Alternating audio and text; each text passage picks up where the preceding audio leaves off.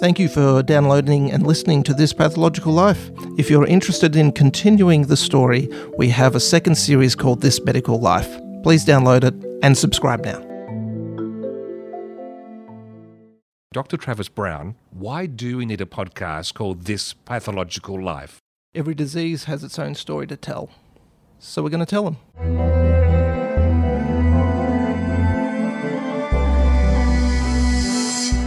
Dr. Travis Brown, you know that I'm a sucker for a good puzzle, and in this episode we have a genetic puzzle, don't we? We do. So this is about MEN 1, 2, 3, 4, depending on how far you go with it.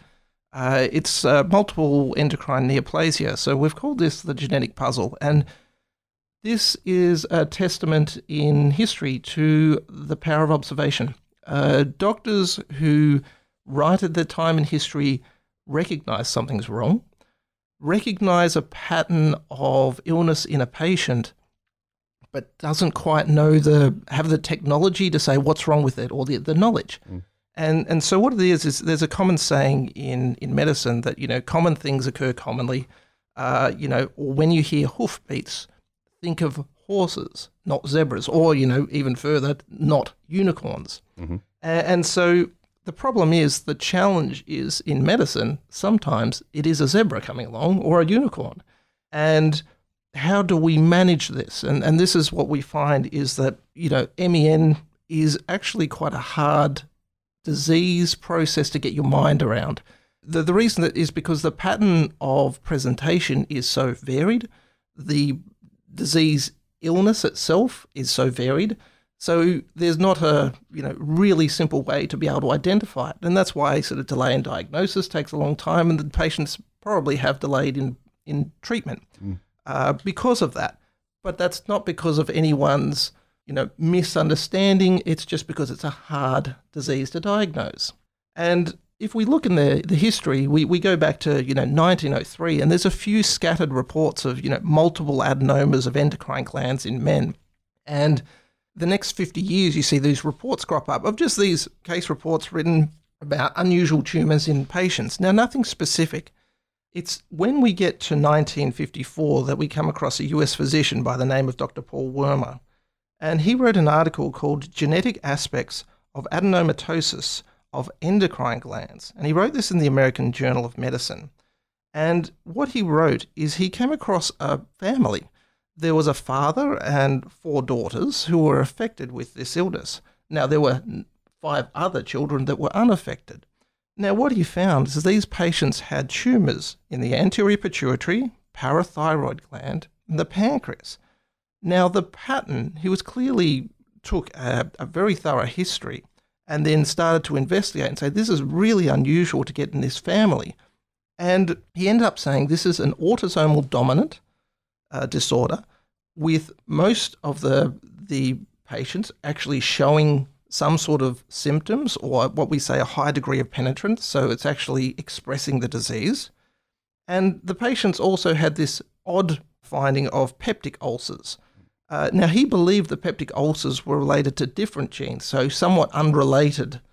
But 9 years later, he writes another article in 1963, and it's called Endocrine Adenomatosis and Peptic Ulcer in a Large Kindred. And what he had done was he was able to trace 5 generations, even going through to their Italian heritage. He did a family tree, and he had 53 people that he had traced through that. 20 of the relatives had this endocrine adenomatosis, and 19 of 20 of them had peptic ulcers.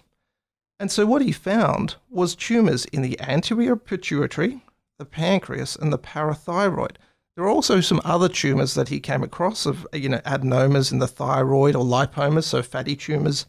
And this other one that just came up and he wrote about, it's called Zollinger-Ellison syndrome.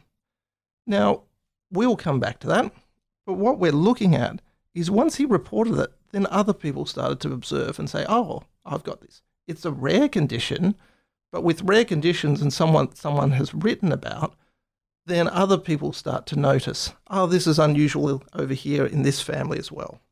And so that takes us from Dr. Paul Wermer to 1955, back again, and we have two surgeons, Zollinger and Ellison syndrome. Now, these two surgeons wrote an article about two female patients that had a rare digestive disorder where their body produced too much acid, and they started getting weird ulcers in weird places in their stomach. Now, it's a surgical article, and they talk about how to bypass the surgery. And then with this, they go to the point of saying, unfortunately, one of the women ended up dying eventually, and she had a pancreatic tumor, an islet cell tumor. And then the second lady, she didn't die of the disease that they know of, but they didn't find any cause for it. This is amazing. They say that we shouldn't be exploring space because we still haven't finished exploring the ocean. We haven't even finished with the human body yet. Exactly. And here's the thing. They knew something was odd about this. How does someone produce too much acid and that it starts causing the pathology? And so they wrote about it. Now, this has been analysed because they created a surgical technique that wasn't known at the time, and then surgeons have looked at that and refined it. And so, but that is known as Zollinger-Ellison syndrome, when the body produces too much acid and causing problems for itself. And then we have the third person, his name is Dr. John Sipple, who wrote a report of a patient who was 33 years old. Now, he wrote this in 1961, and these have pheochromocytomas. Now, these are tumours, relative benign tumours, so to speak, in the adrenal gland. But he also noted that this patient who was 33, who ended up dying, unfortunately, also had a medullary thyroid carcinoma tumour. So this patient, who ended up dying, unfortunately, had pheochromocytomas, bilateral in the adrenal gland, which is a benign tumour, but it doesn't necessarily behave benign because the things it secrete make the body have really high hypertension, which causes other problems. And so then this patient also had a thyroid cancer, which they initially diagnosed as follicular, but that year they found a new entity and they called it medullary thyroid carcinoma. And so this patient was found to have this unusual disorder. So when you've got tumours in both adrenal glands and then a malignant tumour in the thyroid, it clicks in and it said, there is something unusual about this. As I stood at the autopsy table, I knew I was looking at something special, although I did not understand it. I doubted very much that it was a chance occurrence. And he was right. So when you look at pheochromocytoma, this tumour occurs about 2 to 8 per million. So it's a rare tumour, and then to be in both sides. So again, symptoms with this, you can get hypertension, headache, sweating, palpitations, anxiety. It's because of what the actual tumour is secreting. And then you've got medullary thyroid carcinoma, which only about 3 or 4% of thyroid cancers are medullary. 70% of them are sporadic, so people could just get them, but 20% we know now are familial. And so the problem with the familial one is it tends to be a younger patient and it tends to be more aggressive. So when he did a literature search, he found 537 of these pheochromocytomas, but he only found 5 that also had a medullary or a thyroid cancer association. So he's put this together all in 1961, and he said, this is unusual. There's something, we call it Sipple syndrome now. And so he was able to calculate that the incidence of the thyroid and adrenal gland tumours was out of the order about 15 to 40 times, meaning that this was not just a random occurrence, particularly when you go back and start looking at the literature. And so he then, by 1968, had found 41 other cases and 186 kindred people associated with that. And so when you start to put this all together, you have the genetic puzzle. You have Dr. Paul Wermer from 1954 to 1963. He has a family, a father and 4 daughters, ends up being 5 generations and 20 people affected. The incidence we'll discuss a little bit later, but we now know it's called the MEN1 gene. We call it menin. It's a tumor suppressor gene, and you get this loss of regulated growth. It's unregulated growth. And this has caused, 95 to 100% of people get primary hyperparathyroidism. 82% have a pancreatic endocrine tumor, and 60% have a pituitary adenoma. And so, again, looking at that, it's autosomal dominant with a high penetrance, meaning those who have it will show some symptoms or some disease that comes through. But we also know that 20% of patients with MEN1 will have Zollinger-Ellison syndrome. And so that can be a clue that if someone's getting lots of weird ulcers, we need to rule out MEN1. And that takes us back to Dr. Sippel, 1961, MEN2. We have that as the RET gene on chromosome 10, and that's a proto-oncogene gene, and it's a cell signaling pathway. And there's four different variants of MEN2. There is MEN2A, and you have 4 variants. One's a skin variant, one's a Hirschsprung disease. Again, it's not really important to go depth into this part, but the interesting part is the case that Dr. John Sippel is describing in 1961 is patients who have pheochromocytoma as well as medullary thyroid carcinoma. So the case that he was reporting, we now know would be MEN2B. Well, you certainly have laid a puzzle out on the table. I wanted us to ground this now, not in the abstract, but let's talk to someone who is personally linked through his family to this MEN. And that's Dr. Mark Lewis, who'll join us from America in just a moment.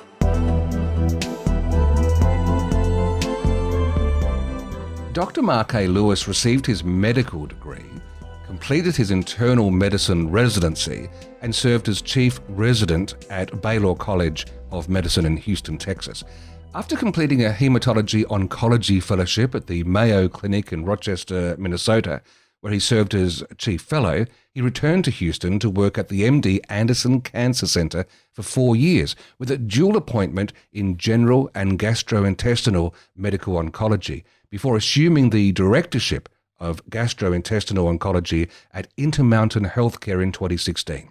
He serves on the board of directors of the Neuroendocrine Tumor Research Foundation as vice president of American Multiple Endocrine Neoplasia Support, and as co-chair of the Communications Committee for the North American Neuroendocrine Tumor Society.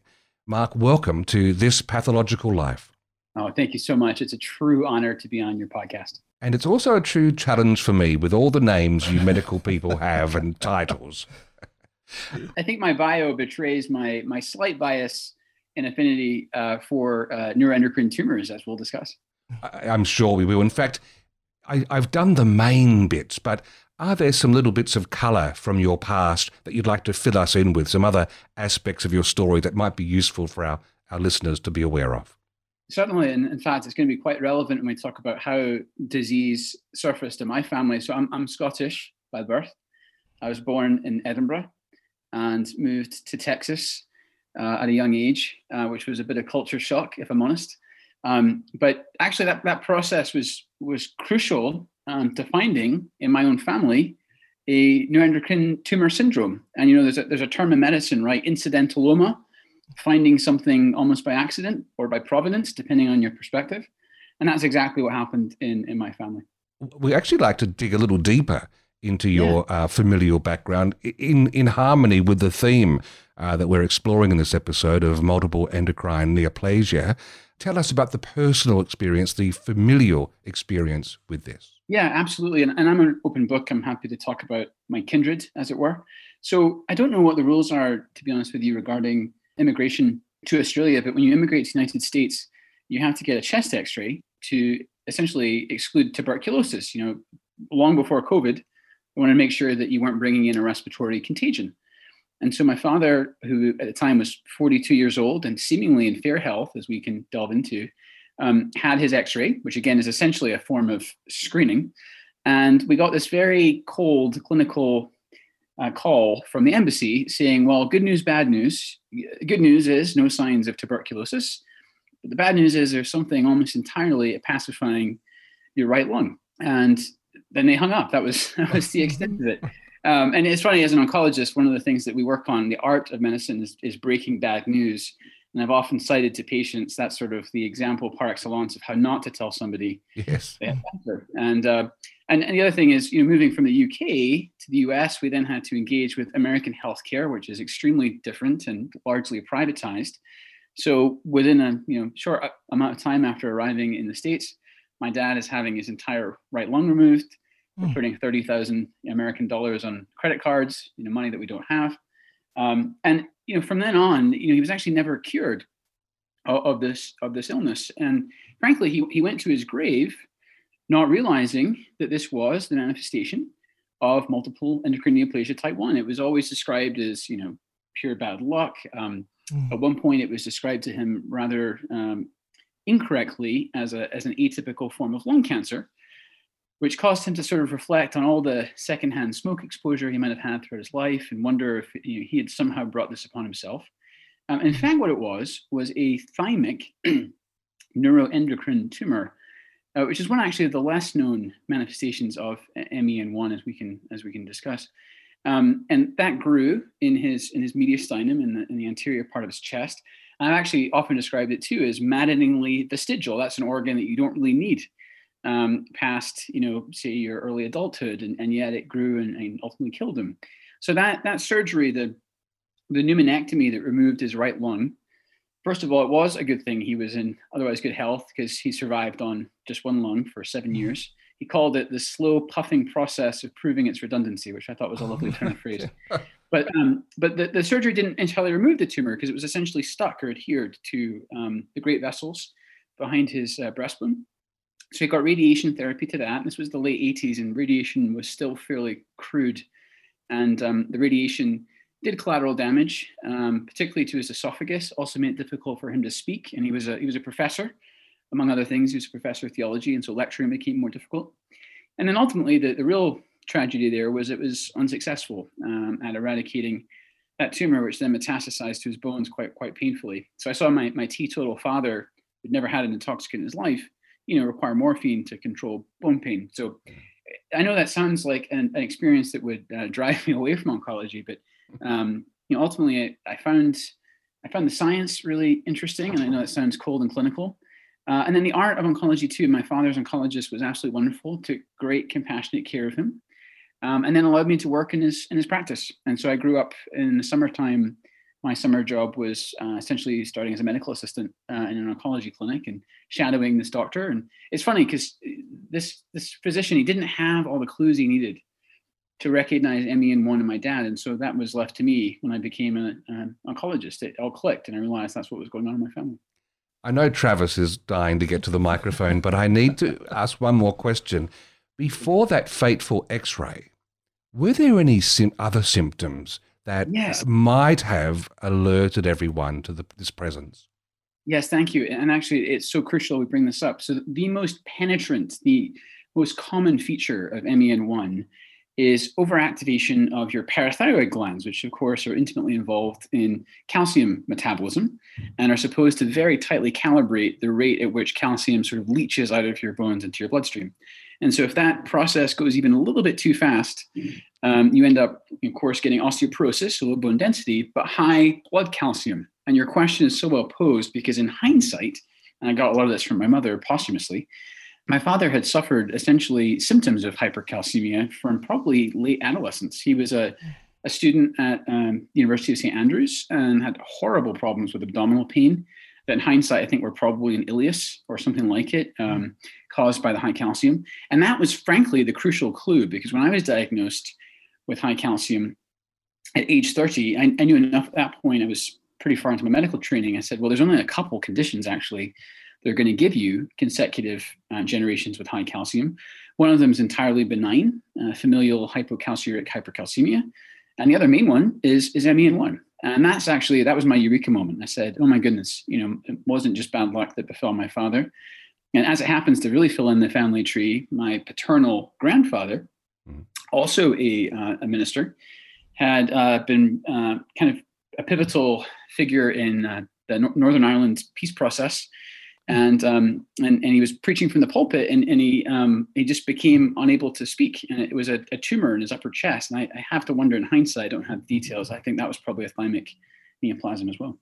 Right. It's an amazing story there. Can I ask, when you did find out that moment, how did you feel? Because then you realized that sort of the puzzle all came together about your father and then about yourself.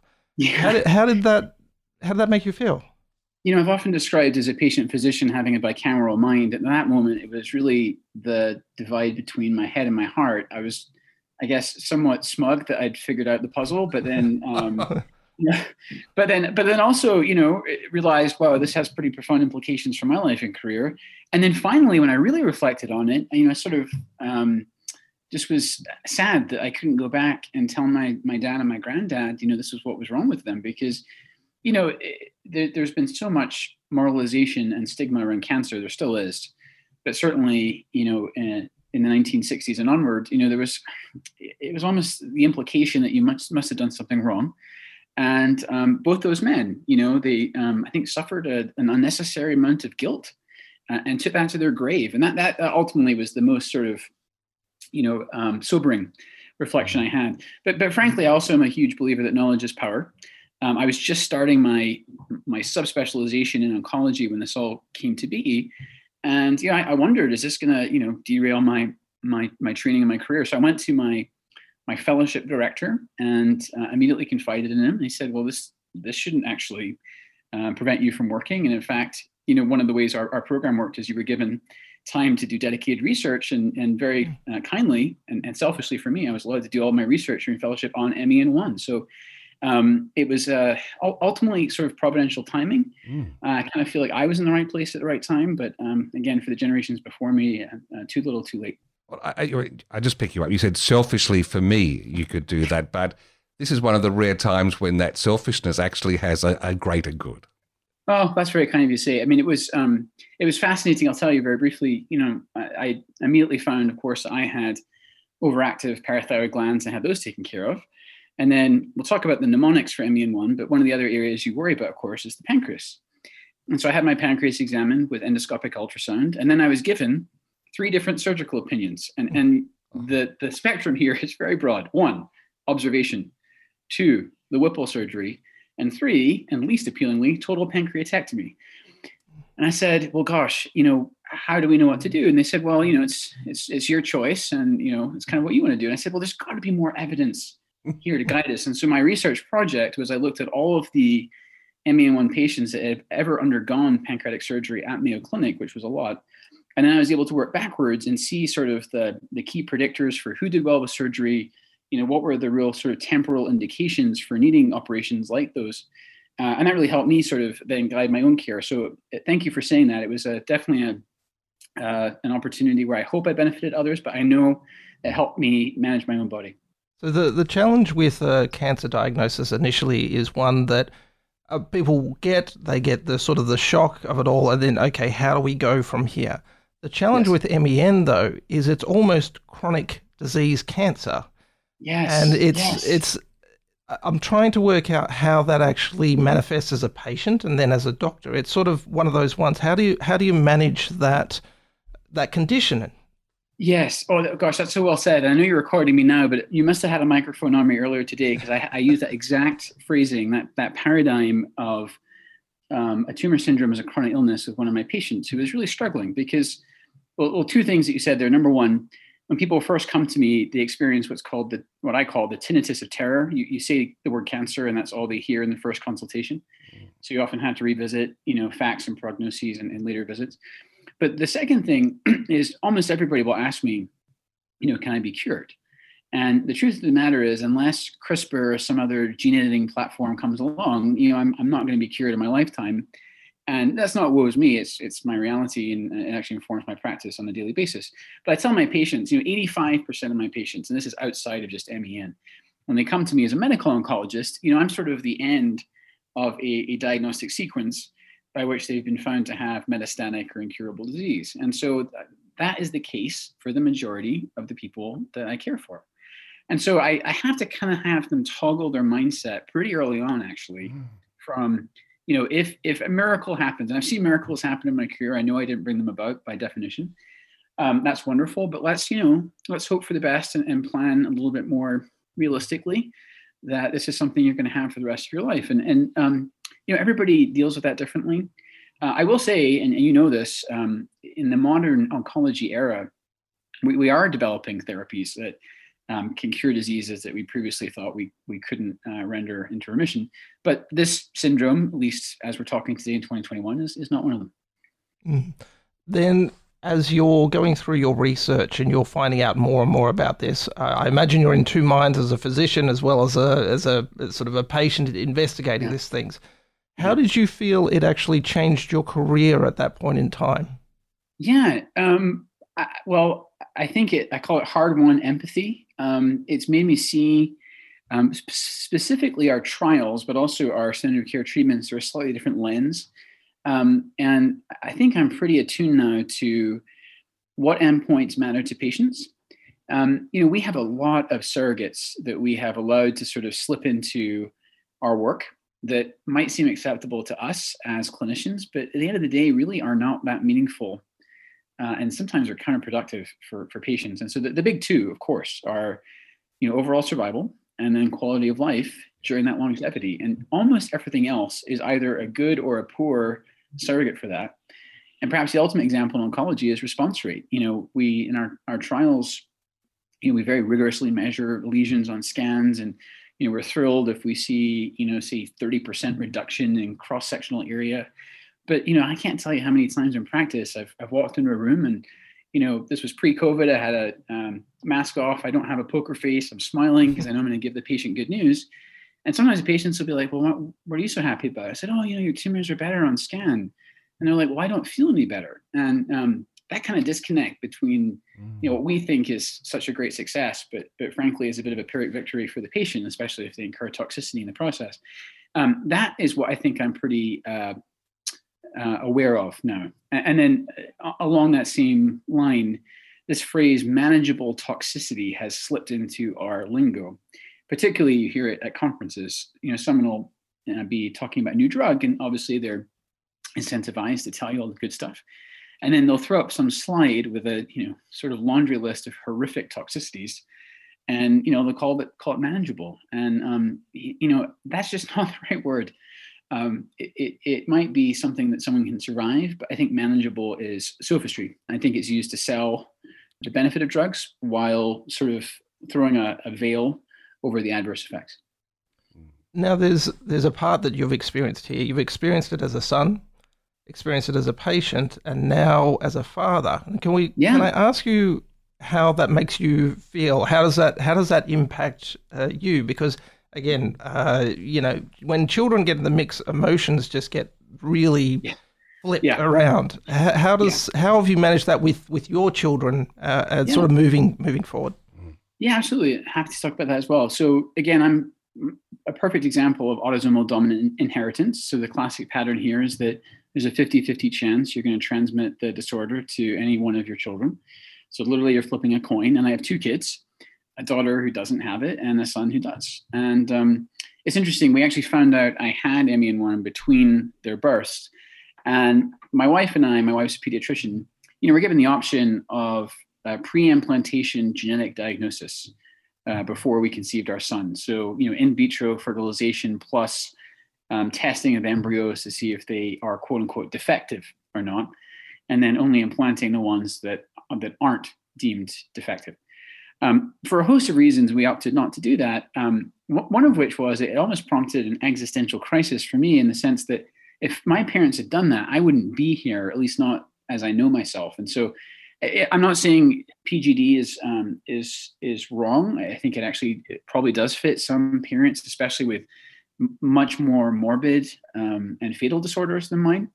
One of the nice things to point out about the syndrome is the reason it propagates is most of us survive to our childbearing years, if you will, and we have reproductive potential. And then, the plus and minus there is then you're going to transmit it to your children, 50-50 chance of each. So honestly, my son motivates me. I'm speaking to you right now from his bedroom. Yes. And his health, obviously, it almost sounds disingenuous to say, but I'm more invested in his health than I am in my own. I think most parents would say that. Yep. You would make sacrifices for your kids, and I'm very motivated to see the field move forward and contribute in some tiny way to him having better health. I mentioned earlier the pancreas. I did end up having the Whipple surgery in 2017, so he watched me go through that at an age where he'll remember it. But I've told him often, I was like, listen, one of the weird things about our condition is, and I don't use this phrase with him, but there's no genotype-phenotype correlation, meaning that one person's experience with exactly the same mutation is going to be very different from another person's. And so I told him, I was like, you may never have to have this operation on your abdomen. He calls it my tummy troubles. I said, that's not actually going to happen in you. I said, it's quite likely at some point we're going to have to fix your neck, referring to the parathyroid, but literally everything else is sort of up in the air. And I'll be honest, there's two ways of looking at that too. Some patients look at that and they're like, gosh, that gives me such uncertainty. On the other hand, I see far too many people assume it's a self-fulfilling prophecy. And, my dad died when he was 49, but I know that that's not necessarily, my lot. So it's a very fascinating disease, and again, very different in that respect from MEN2, which we can talk about as well. Mark, I feel we've subjected your personal life now under the microscope quite intensely. Okay. Let's pause briefly, come back in a moment, and put our clinical focus on. Certainly.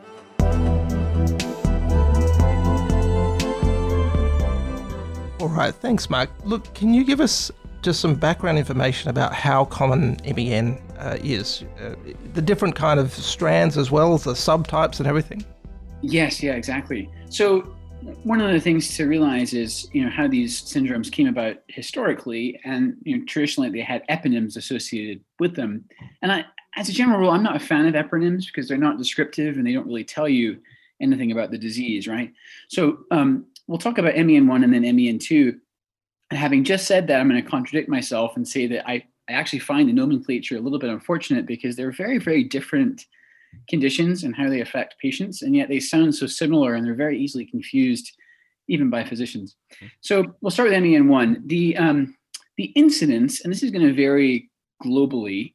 There are particular kind of hotspots in, say, Scandinavia and Italy, but probably the incidence is something around 1 in 30,000 or even 1 in 50,000. So it definitely qualifies as rare. And it's usually sort of identified or at least memorized in medical school by the 3 Ps. That's the easy mnemonic. All organs neatly arranged in the midline. So the pituitary gland, the parathyroid, and the pancreas. And as I mentioned, the hyperparathyroidism is far and away the most penetrant, such that sometimes people come to me in their 60s and they'll say, do I have MEN1? And they don't want formal mutation testing. And the very easy litmus test is, do they have hyperparathyroidism or not? And if you've got to, your 7th decade and you don't have it, you almost certainly don't have MEN1. As I mentioned earlier, there is no genotype-phenotype correlation that we know of. So we're interested here in a particular locus in the long arm of chromosome 11. And as of this recording, there's more than 1,000 mutations in that locus that can lead to the MEN1 phenotype.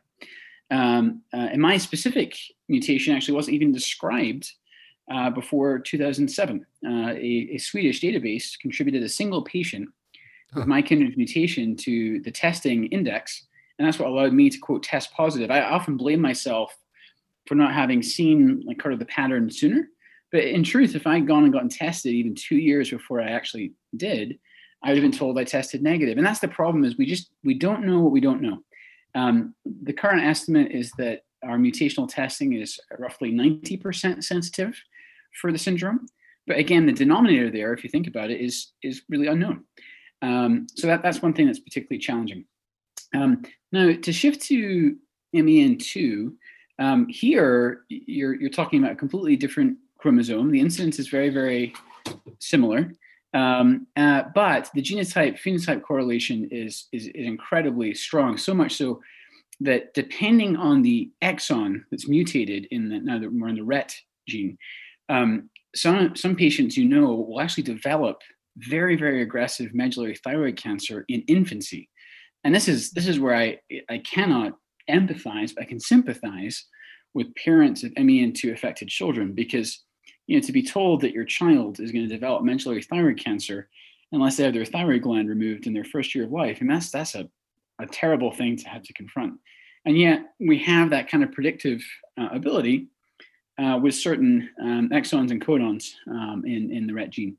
And again, the incidence here is probably something like 1 in 35,000. But it has a different phenotype altogether than MEN1. This is where I'm a little bit, I think it's just a little bit unfortunate they're named so similarly. So the hyperparathyroidism, as it turns out, is actually sort of where the Venn diagram, where the overlap would be. But as I mentioned, there's this horrific predilection for very aggressive medullary thyroid cancer. And so there you're going to see high calcitonin levels and overproliferation of the C cells in the thyroid gland. And then finally, pheochromocytoma is a part of the phenotype, which is crucial to know because, as you can imagine, you can get horrific perioperative complications if you do go operating on the thyroid gland and you don't understand that there's this tendency for catecholamine excess. So MEN2 and MEN2A is what I've just described, looks very, very different than MEN1. And then finally, MEN2B, not to complicate the matter, and sometimes confusingly known as MEN3, actually has a very classic visual phenotype where the patients have a marfanoid habitus. Here in the US, there's actually a really interesting theory that Abraham Lincoln might have had MEN2B. I'm personally a little bit skeptical because, he survived to be assassinated, of course, but he never developed the best knowledge medullary thyroid cancer. So I don't know if I believe that. But regardless, people will point to historical pictures of him where he's got these very classic sort of gingival lesions, apparently around his mouth. So frankly, dentists are sometimes the ones that are astute enough to pick up the phenotype of MEN2B. And then finally, not to muddy the waters, but it bears mention, we know that there are some people that have an MEN1-like phenotype, but again, they go through all their very rigorous testing and the MEN1 gene comes back, quote unquote, clean. Now, either that's a false negative or we're looking in the wrong place altogether. So we've realized in about the last decade, there's another syndrome out there, which now has the moniker MEN4. For a while, it was called MENX. It was essentially almost an umbrella term, again, for MEN1-like syndromes with negative gene testing. And it turns out some of those patients have a mutation on a completely different locus again, which is CDKN1B. So the cyclin-dependent kinase, or one of them. And again, they look more like MEN1 than they do like MEN2. And the reason I bring that up is some patients end up in a real diagnostic quandary where they have some features that are compelling, but then they go and get mutation testing and they're negative. And it's very, very off-putting because they, again, struggle with, well, is the test perfectly sensitive and perfectly able to detect the syndrome? And the answer is no. And I think MEN4 is actually a perfect example of years and years going by where some patients were being told, no, you don't have any MEN syndrome. And in fact, they did. So here's the challenge for doctors, and particularly GPs, medical students. I remember going through medical school and coming across MEN and going, how do you put together these symptoms to recognize? Because as you said, it is a rare, that statement, if you hear hoofbeats, you look for horses. And the problem is we're talking about zebras here. Yes. And so how do we recognize what's probably the key for doctors who generally, someone's walking in, you're not the oncologist who's actually dealing with this, having gone through all the steps. What's the key for people in the general community, general practitioners to sort of be aware of? Yeah, no, very well said. So I think there's probably two keys. The first actually being taking a good family history. And I don't know if this word has metastasized to Australia, but the one I hate to see in the US medical records, you'll see family history, non-contributory. And frankly, this goes beyond oncology. I mean, unless you're dealing with a hyperacute event, like someone's having an ST elevation MI, it is seldom the case that their family history is non-contributory. And there again, the responsibility to provide that history, I hate to say the onus falls on the patient, but it is on both sides of the exam room table. So the physician has to ask and actually be pretty, I think, probing in terms of detail. So for instance, as was already mentioned, really the key clue in my dad's case was the high calcium, because no one really correctly identified what was happening with his neuroendocrine tumor. And even if they had, it didn't fit the classic 3Ps mnemonic.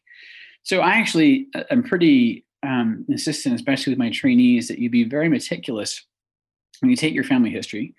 And then when it comes to cancer, you really, again, have to kind of push. I find it's very, very common here.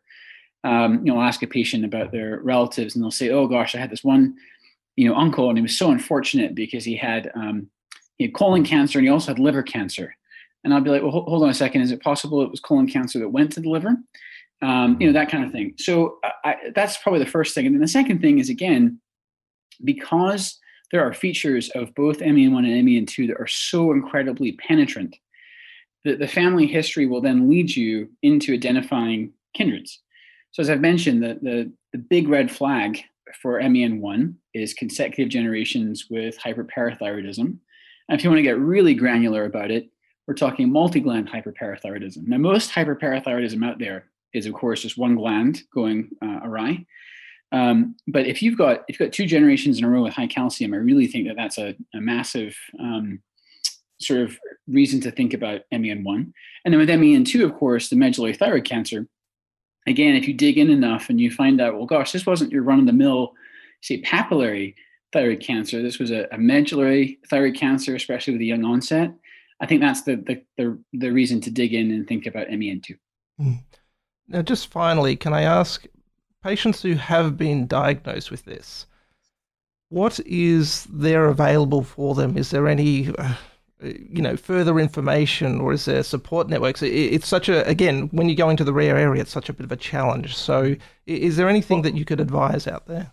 Yeah. So you mentioned the zebras, right? Yeah. So one of the things that's fascinating is, my story and my dad and granddad before me, the notion of there being this long period of time before the correct diagnosis is absolutely not unique to our family and incredibly common when you dig into the history of neuroendocrine tumors. So one estimate, and of course this is going to vary, is that most patients with these tumors go between 7 and 10 years from time of symptom onset to being correctly labeled. And what I'm getting at is, in the interim, they know something's wrong with them.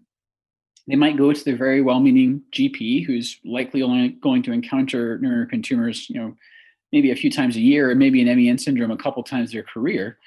And if they don't get the right label, but they have this persistent sense that something is off, they tend to self-advocate and they tend to do their own research. Now, we all know that the internet can lead you astray. However, there is a lot of really, really good information. It tends to be curated by other patients who have already been through the experience. So I wouldn't recommend any particular one group to your audience, but I will say that just looking for neuroendocrine support groups, which frankly during COVID have flourished even more online than they used to be in person, is a good thing to do. And good information tends to bubble to the top, especially on social media platforms. And there's very, very active conversation among neuroendocrine tumor patients and advocates online. And so I know it sounds crazy, but in the last decade or so, I've actually come to use Twitter as a tool to curate my own information, because again, there's 200,000 something articles about cancer that come out every year. No one can digest the entire peer-reviewed literature. So I look to others to see what they think is important. And again, if I see the same article and the same signal getting boosted again and again, then I know it's probably worth my time. So I know that sounds like a very odd answer to your question, but it's one of the reasons I love NET patients so much, is they are incredibly savvy. Most of the time when they come to me, there's very little actually at that point that I'm teaching them. And then finally, just to point out the therapeutic landscape, I can't help but think of my dad. My dad got very indiscriminate toxicity from a huge operation, fairly primitive radiation, and then very nasty chemo in the late 80s, early 90s. And now, just in the last, certainly since 2009, there have just been therapeutic advances after therapeutic advances for this field, largely honing in on the tumors themselves and trying to leave the patient, the host, alone. So we're really making progress now at a very rapid rate. I think finally, neuroendocrine tumors kind of caught the attention of researchers and also, frankly, the public eye. Both Steve Jobs and Aretha Franklin died from neuroendocrine tumors, not that we know of from MEN syndromes, but from NETs. And I know it sounds strange, a celebrity, that one life would generate that kind of interest. But, with those two, I really think it has. Mark, you did make reference to Twitter just before. I do see you and Travis on Twitter. We'll put a link to these things in the show notes. But what is your Twitter handle? Yeah, it's extremely creative. It's Mark Lewis, MD, so MarkLewis, MD. And one of my favorite communities on there is the neuroendocrine tumor patients. And I think your audience might really enjoy engaging with them. And do you tweet in a Scottish accent? Someone actually said that when they read their tweets, they think of the brogue, which I thought was wonderful. I guess anytime we read something, I guess we are kind of repeating it in our head in our own voice. Dr. Mark Lewis, thanks for taking some time out to chat with us and to help keep making this pathological life such a rich resource. It's absolutely wonderful. Really enjoyed the conversation, and I hope your listeners get something out of it. This Pathological Life is produced by ClinPath Pathology in South Australia. Episode notes, references, and learning objectives, when applicable, can be found at thispathologicallife.com.au. And you can contact the hosts on Twitter via @Dr. Travis Brown or @Steve Davis.